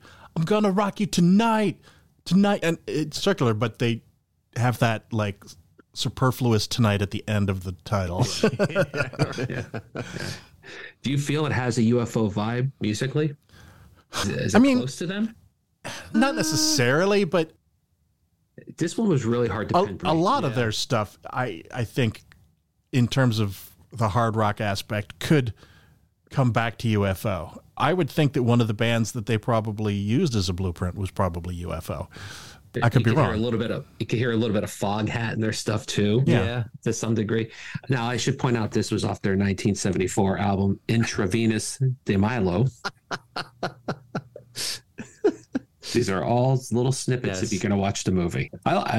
They apparently needed an opening track for their this. By the way, this band did perform live numerous times. They toured actually in real. I saw them in 1992. Yeah, they really tour. They have a real band. And they rocked. Dude, that show is so awesome. Yeah. And when they wrote this, they needed an opening track. And I think they've used this as an opening track on some of their shows. So yeah. It's a good tune. And apparently about a baby. I did not know that before this show. You listen to the lyrics. Yeah. So then we've got Heavy Duty, which both TR and I, mostly TR, mentioned is also the name of a Judas Priest song. And so that was where my brain went as soon as I heard this, even though it doesn't really sound like a Priest song. Yeah. But, it's Heavy Duty. It's got a weird AC/DC, the Jack vibe, even though it doesn't sound anything like that. It's a kind of prodding. Nothing really happens in the song. And the Jack is like that a little bit. It just prods along. That's interesting. Yeah. it sounds nothing like AC/DC. No, but made like, me think of them. But like big and dumb like AC/DC. Right? Yes. Hey, who you calling dumb? No, oh wait, come AC/DC. Never mind. Oh yeah. I should point out that this was released in 1976 off the Bent for Rent album. So it calls into question, did Judas Priest rip off a second song? That's right. Maybe they ripped off Spinal Tap. Hell Bent for Rent. Yeah. It's funny. Yeah. I thought of that. I thought it was the album title for this ripped off from Judas Priest for Hellbent for Leather. So it's hard. Like it gets really cloudy here. Like it's a little gray. You guys are right. There's a lot of Judas Priest in this song for obvious reasons. So then we've got Rock and Roll Creation, which if you've seen the movie is not the best time to be in a pod. I think this is one of the more progressive songs of the album. Because this was the one to me that was a Uriah Heepish, like Demons and Wizards kind of thing. Right. Yeah, because there's like these different sections where it gets mellow and then it's rocking and then there's just it even has a little doomy vibe on the riff a little bit before it gets proggy. And it gets a little kind of introspective when he sings, when he's outside staring at the stars. And as they said, like in the movie, when Rob Reiner says about Rock and Roll Creation, what day did God create Spinal Tap? And couldn't he have rested on that day too? So like TR said and George said, it's off of Rock and Roll Creation. It's also known as the Gospel According to Spinal Tap, which was released in 1976. Allegedly. Yeah. Allegedly. Yes. So these songs, there's a very odd Sabbathy feel on this song a little bit. Yeah. There's another one too. From the Dio era. Yeah. Because it just transitions like a Dio-esque first run with Sabbath, a Dio-esque song. Or even Sabbath. Rainbow. Later Rainbow. The last two albums he did with Rainbow, not the first one. It just has that little bit of feel. Doesn't sound like Sabbath again. It just That's what I think is what's so authentic about this, because they have distilled all these various sources of rock and metal and they've put them into these songs, which you could say, oh yeah, it's tongue in cheek and it's a bunch of jokey lyrics and stuff. But musically, you can tell these guys they had to be fans of this music to be able to pull from these sources to make what they did. And I have to believe that you have to be a fan of this stuff to be able to mock it so thoroughly. Exactly. To do it so well and to do it so effectively and to nail it as they did.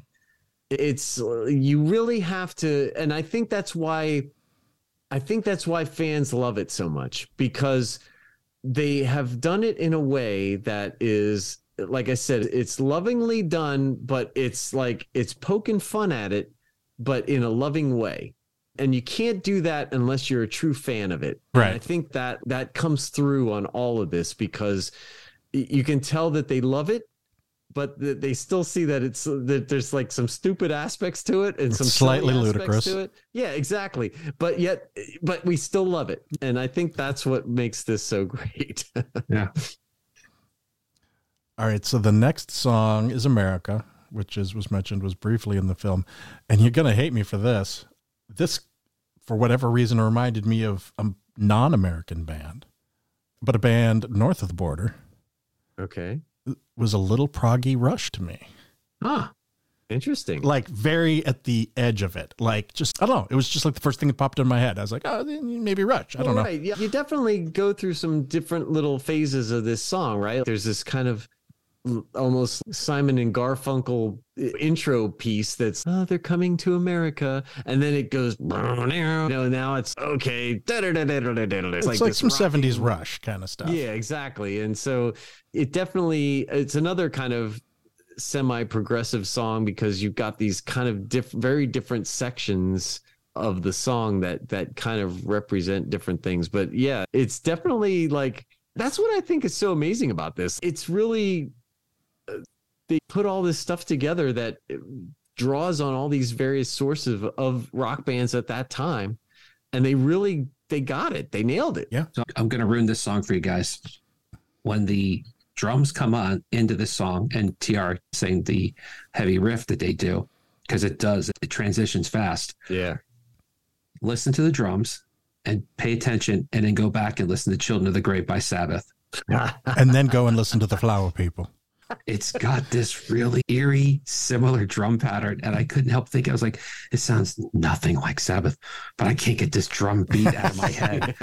So anyway, I think it puts Paul Simon and Neil Diamond to shame. Their versions of their songs called America. Oh, God, don't put that in my head. Yes. Anyway. Oh, geez. All right. So then we have Cups and Cakes. As mentioned, one of the retro throwback songs.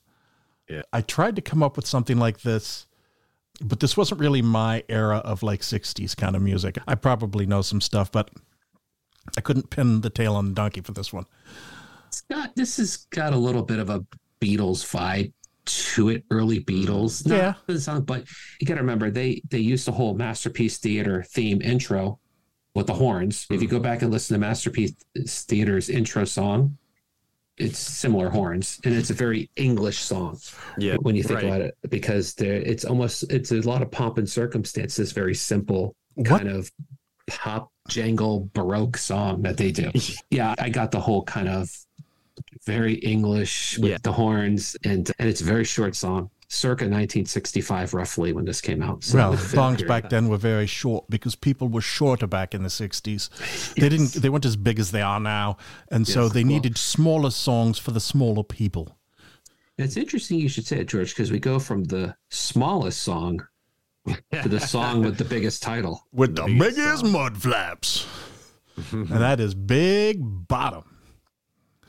And if you like bass, this is your song. Oh, I did not notice this until today, and I watched the movie again today so that I was up to date. And I texted these guys, and I was like, "Hey, I just noticed. Obviously, Derek is playing bass, a double-necked four-string bass." I'm like, "Okay, there's 4 and 4. I don't. Yeah, okay, whatever." And then I was like, "Wait, is Nigel playing a bass too? I only see 4 strings there." And then I was like, "Wait, David is only he's playing a bass too." I'm like, and I had to rewind it and watch to be sure. And it's like, they're all playing bass. Yes. I did respond because I was laughing so hard when you said, I didn't notice. I'm like, come on, man. That was the beauty of the song. They're all playing bass. And it gives new meaning to the name of the song, Big Bottom, because it's all bottom end. Yes. It's all low end. Exactly. That's what's so great about this, right? Like there's multiple layers of every song in terms of lyrics, in terms of the music. They are able to hit all those buttons in each of those layers. Mm-hmm. Yeah. By the way, off of the album Brain Hammer, which I believe was released in 1973. Allegedly. Yes. All right. So then the notorious Sex Farm. Yes. Bring your tractor, bring your hoe. Yeah. We took something sophisticated like sex and put it on a farm. In the words of Derek Smalls. Yeah. You would do yourself a favor to listen to this song. And if you're not offended by double entendres, then this is your song. I will say that this is the original Steel Panther. Steel Panther will never be able to achieve the brilliance of this song. That's right. Never. Honestly, Big Bottom and Sex Farm, to me, like I said, those are Kiss songs. So, I would agree. And I only mentioned White Snake because the whole song is about sex, and that's all David Coverdale sings about on his albums. Absolutely. His White Snake. But yes. More like a white worm. Yeah. The Kiss reference, especially with Big Bottom, it does. Kiss had some low-end bottom songs early on. Oh, yeah. I can see. Like, I bet they regret that they didn't write these songs. Well, Gene Simmons probably did write this song. It's just he hasn't told us yet. Now, it should note that this song was released in 1980 off the album Shark Sandwich, which received a scathing 2-word review. Shit sandwich. Shit sandwich. You can't write that. Oh, I can't put that in a magazine. That's just nitpicking. That's nitpicking. Really one of the best moments of the whole movie. Yeah. All that was done when they did those interviews. They didn't know what. Yeah, it's clear that they didn't know what he was going to say because their reactions are clearly. You could tell that like they're hearing it for the first time, and their reactions are clearly like you could tell they almost come out of character because they're laughing smirking so hard. And yeah, and that's one of those interviews were added at a later point in time. Because if you look at like so there's like a 4-hour cut of this film, and I've watched it, and it's not all of it's great, but there are some really cool moments. And in that early cut, there were none of those interviews were in that early cut. So I think they did those later. And the authentic kind of reactions that you get in those interviews, I think, are even almost funnier than like what they're saying, because you could tell like they were almost like surprised or taken off guard by it's like improv. Yeah, it was. Well, exactly. Actually, most of the film, there's a blueprint, but there's a significant part of the film. Most of the film is actually them laying down a line and then just playing off each other. Yeah. There's not a lot of dialogue that was written for the script. I thought I had heard, and I don't know, TR, you seem to have it's like 80% of the film is just them off the cuff. Exactly. And actually the only written piece was for Patrick McNee, who was a legitimate actor who I think needed to have a line. And when he says tap into America, that was the only thing that they wrote, because I think he needed to have a script. But the rest of it was completely improvised with an outline of where they were going to go with each scene. And of course, like I said, there was a detailed, extensive backstory for all the characters and all the music and everything else. Like they talked all that out and figured it out in advance so that there wouldn't be any contradictions as they went through the film. But for the most part, yeah, it was improvised. So like one of these podcasts, we have an outline and then we just run rampant. Yeah.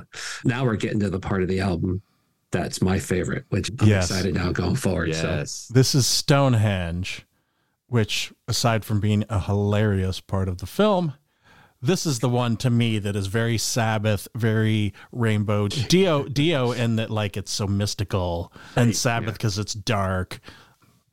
And I would add in all the other prog rock giants of the era. There's so much in this song. Yes. And this song proves the importance of one hash or two.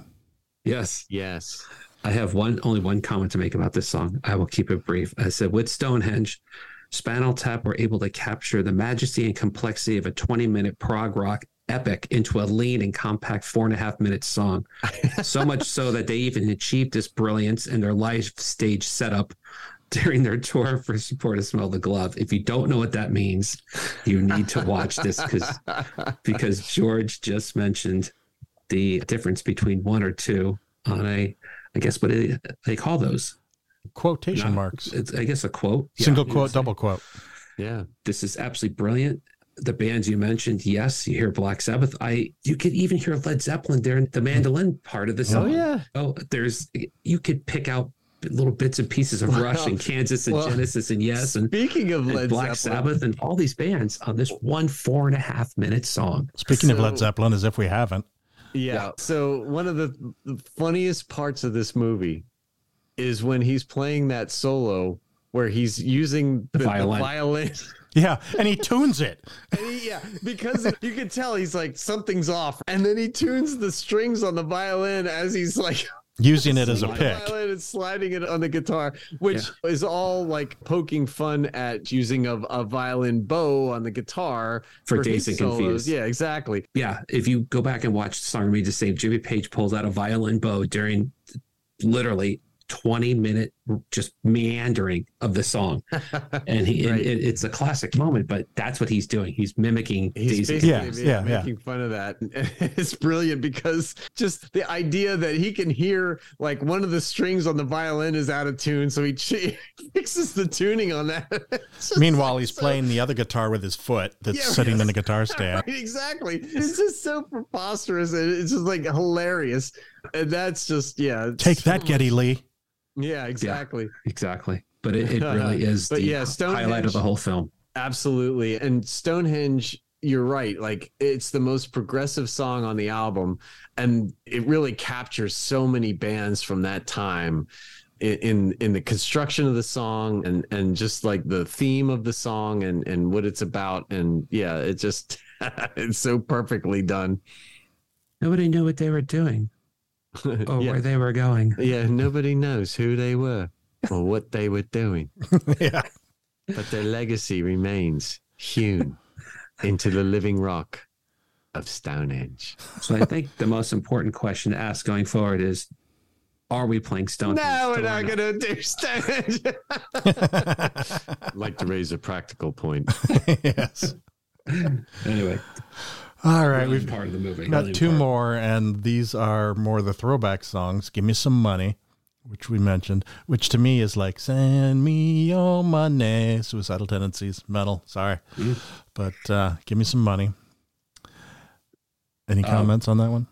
TR nailed it. And he said, you could say Beatles, Stones, Yardbirds, but Kinks, it's really got the Kinks all it's over a it. Kinks tune. Yeah. Like the more I thought about it, the more I was like, yeah, this is a Kinks song, really. Yeah. Especially when he yells out, "Go Nigel." Exactly. And he does the solo. Yeah. Because in the Kinks songs, he's like, yeah, get it. And for those who don't know about this, was first debuted on the British television show Pop, Look and Listen back in 1965. Allegedly. Yes. And it's just so, the three old songs, Cups and Cakes, Give Me Some Money, and the one following up after this are just, I remember watching those old shows and I was younger when they would show them on TV again for the first time after X number of years. And it's just wild seeing it all again, them making fun of it. Yeah.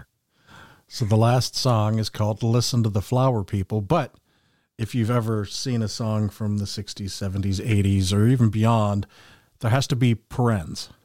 It's paren, listen to the paren, flower people. So it could just be called Flower People. But they think that they're suggesting anyway that you listen to the flower people. The flower people.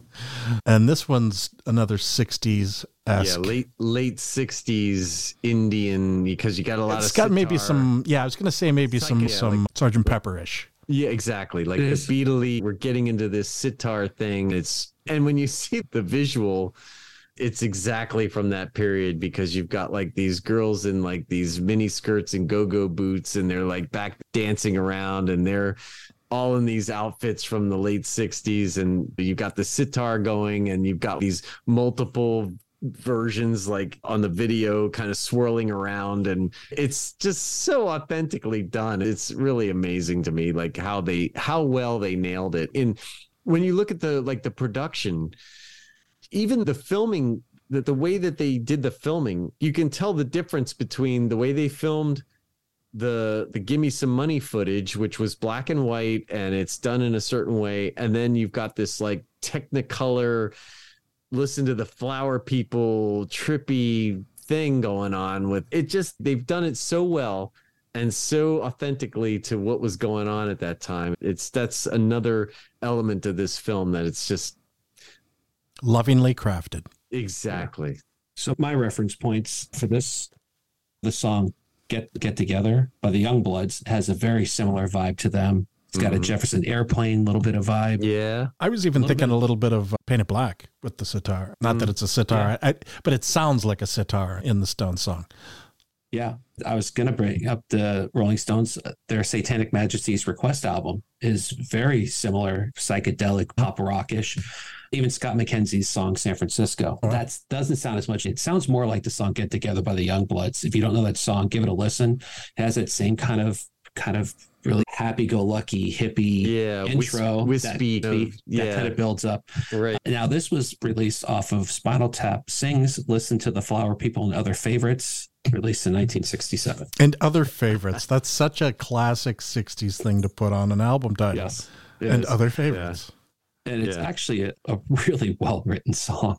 It is. It really is. And you have to watch the video all the way through, because they do some really cool hand gestures at the end, all the band members. So, we love you. Yeah. All right, then. So, what is your favorite color? No, not your favorite color. What is your favorite track?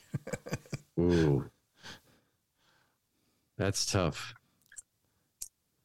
So my band actually, I was in a covers band for a while, and we used to do Tonight I'm Gonna Rock You Tonight. We used to do Big Bottom, and it was always a lot of fun to do those songs. But I think my favorite might be Stonehenge. All right. John. There's no doubt any band that can take a 20 plus minute blueprint to a prog rock epic and condense it down to 4.5 minutes. It's a cozy 4 minutes. And that translates on stage. Again, watch the movie so you know what I'm talking about. Yeah. And incorporate dwarves. Well, exactly. Dancing dwarfs. Little people. Yes. Back then they were dwarves. Now they're little people. Yes. Yeah. Get with the times. Any band that can incorporate Black Sabbath, yes, Genesis, Rush, Kansas, and Led Zeppelin all into 4.5 minutes. There's no question. That's something, yeah. Yes, and I still want to know what they were doing and why they were there. So we have a Stonehenge monument in danger of being crushed by a dwarf. So interestingly, this is just like the first album, the two of you against me. What? Because my favorite is Big Bottom, because that is the earworm, Big Bottom, talk about mud flaps, my girl's got 'em. Come on. Yeah. That you say Spinal Tap, that just starts playing in my head. God, yeah. So that's got to be mine. So once again, I am the pariah and you guys are buds. No, not at all. I mean, no. I just see how it is. I see how it is on that song. To be honest, George, like it could have been any one of these songs because they're all brilliant. And it literally, I think depending on the day, my opinion could change. Yeah. I will say, George, though, I still think the best lyric in the whole album is "My baby fits me like a flesh tuxedo. I love to sink her with my pink torpedo." Yeah. It's just absolutely I mean, brilliant. that's straight out of Kiss 101, though. Yes, exactly. It really is. How could I leave this behind? The cleanest line in the whole song might be the funniest line. Exactly. All right, so here's the tricky question. Where does this album fall in their catalog, allegedly? Oh, yeah. I'm going to say it's there, but it's tough.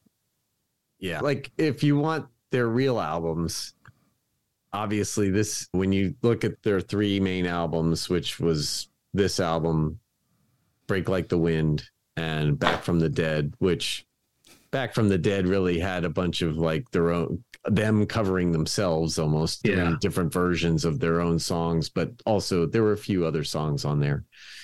I don't know. Actually, the production values when they got to Break Like the Wind were like way better because they were like, at that point in time, it was like, oh, Spinal Tap. Like everybody was all about it. And it was like, oh yeah, we've got it. Like when they made this movie, they really didn't, it was just like, I can't remember what the budget was, but it was tiny.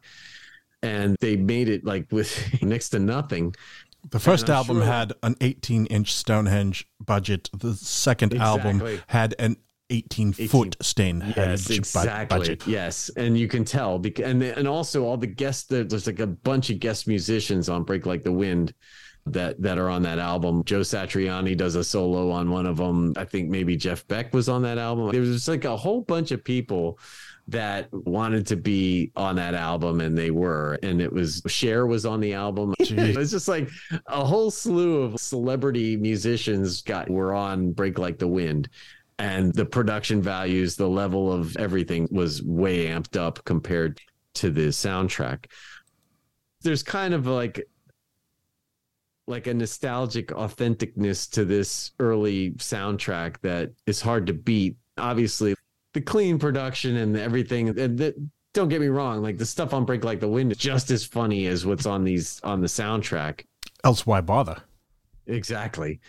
So yeah, I don't know. It would be a tough call for me. The soundtrack, because it's connected to the film, there's that almost gives it the edge because the visuals from the film and the story and everything that goes with the film kind of elevates the soundtrack somewhat. The Break Like the Wind was more of a real album where it wasn't so much based on a film or anything. It was like, okay, we're gonna do a Spinal Tap album and we're gonna have all these guests and it's really gonna be cool and it's big and it sounds awesome and it's terrific and everything.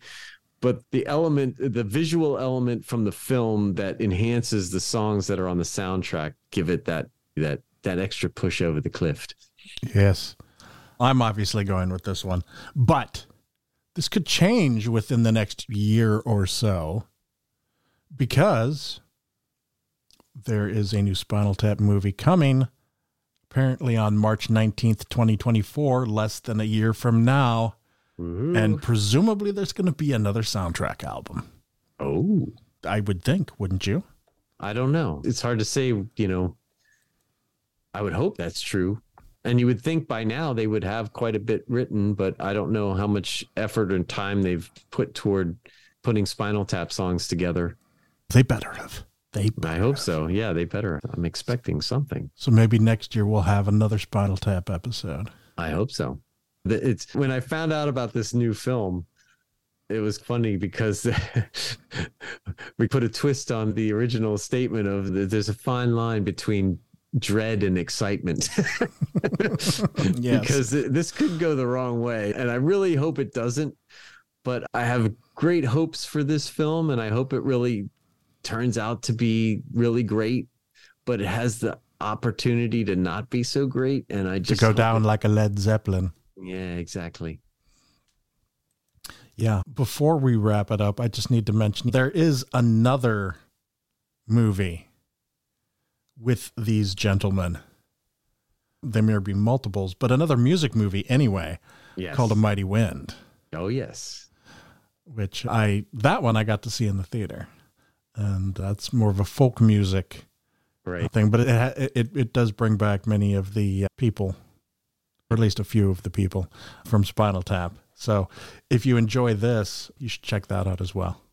Yeah. And you want to talk about nailing a genre, that they also nailed the whole folk genre in that film. They get it. And again, you can tell that they're fans of the genre. They're making fun of it, but in a loving way. It's a perfect send up of that as well. So they definitely did that. And they went on tour for that. And I actually saw the tour, and it was, I feel really like I had awesome. an opportunity, but I don't know. I just was stupid or missed it or something, but yeah. Yeah. Was it good? Oh, it was a tremendous show. They had everybody from the movie pretty much for the show. I think they played like only a handful of shows because obviously it was probably pretty hard. Like they played the big cities, Philly, New York, DC. I think it was just like a handful of shows because you've got like a big production of numerous singers and musicians and everything. So I don't think it wasn't extensive, but I saw them in Philly, and yeah, it was, they just nailed it. It was so good. Nice. All right. At the risk of turning this into a long podcast, we should probably wrap this thing up. I didn't get a chance to say my favorite Tap album yet. All right, put it in. I'll kept talking. I wasn't going to interrupt. Okay. All right, do it, man. Do it. I thought you said that. Yeah. All right. No. Oh no. I don't know. Keep it short and sweet. Soundtrack. Why would you pick anything else? Exactly. Now I get my favorite album. All right, then. Now we will wrap this thing up, put a bow on it, and hope that anybody likes it, enjoys it. Yeah. We do have a Facebook page. This will be posted there. Check us out on Facebook. Like us. Like I said, we're going to probably post some pictures from TR's extensive Spinal Tap collection on there so you can check it out.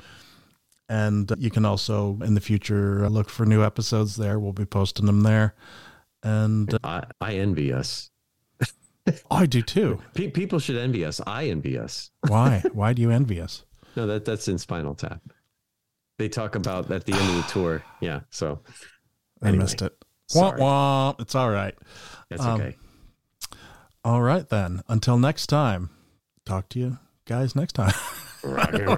Rock and roll. Rock and roll. Cleveland. Hello, Cleveland. Hopefully we don't end up in the where are they now bin. Indeed. Yes. All right, gentlemen. Until next time. Next time. Rock on.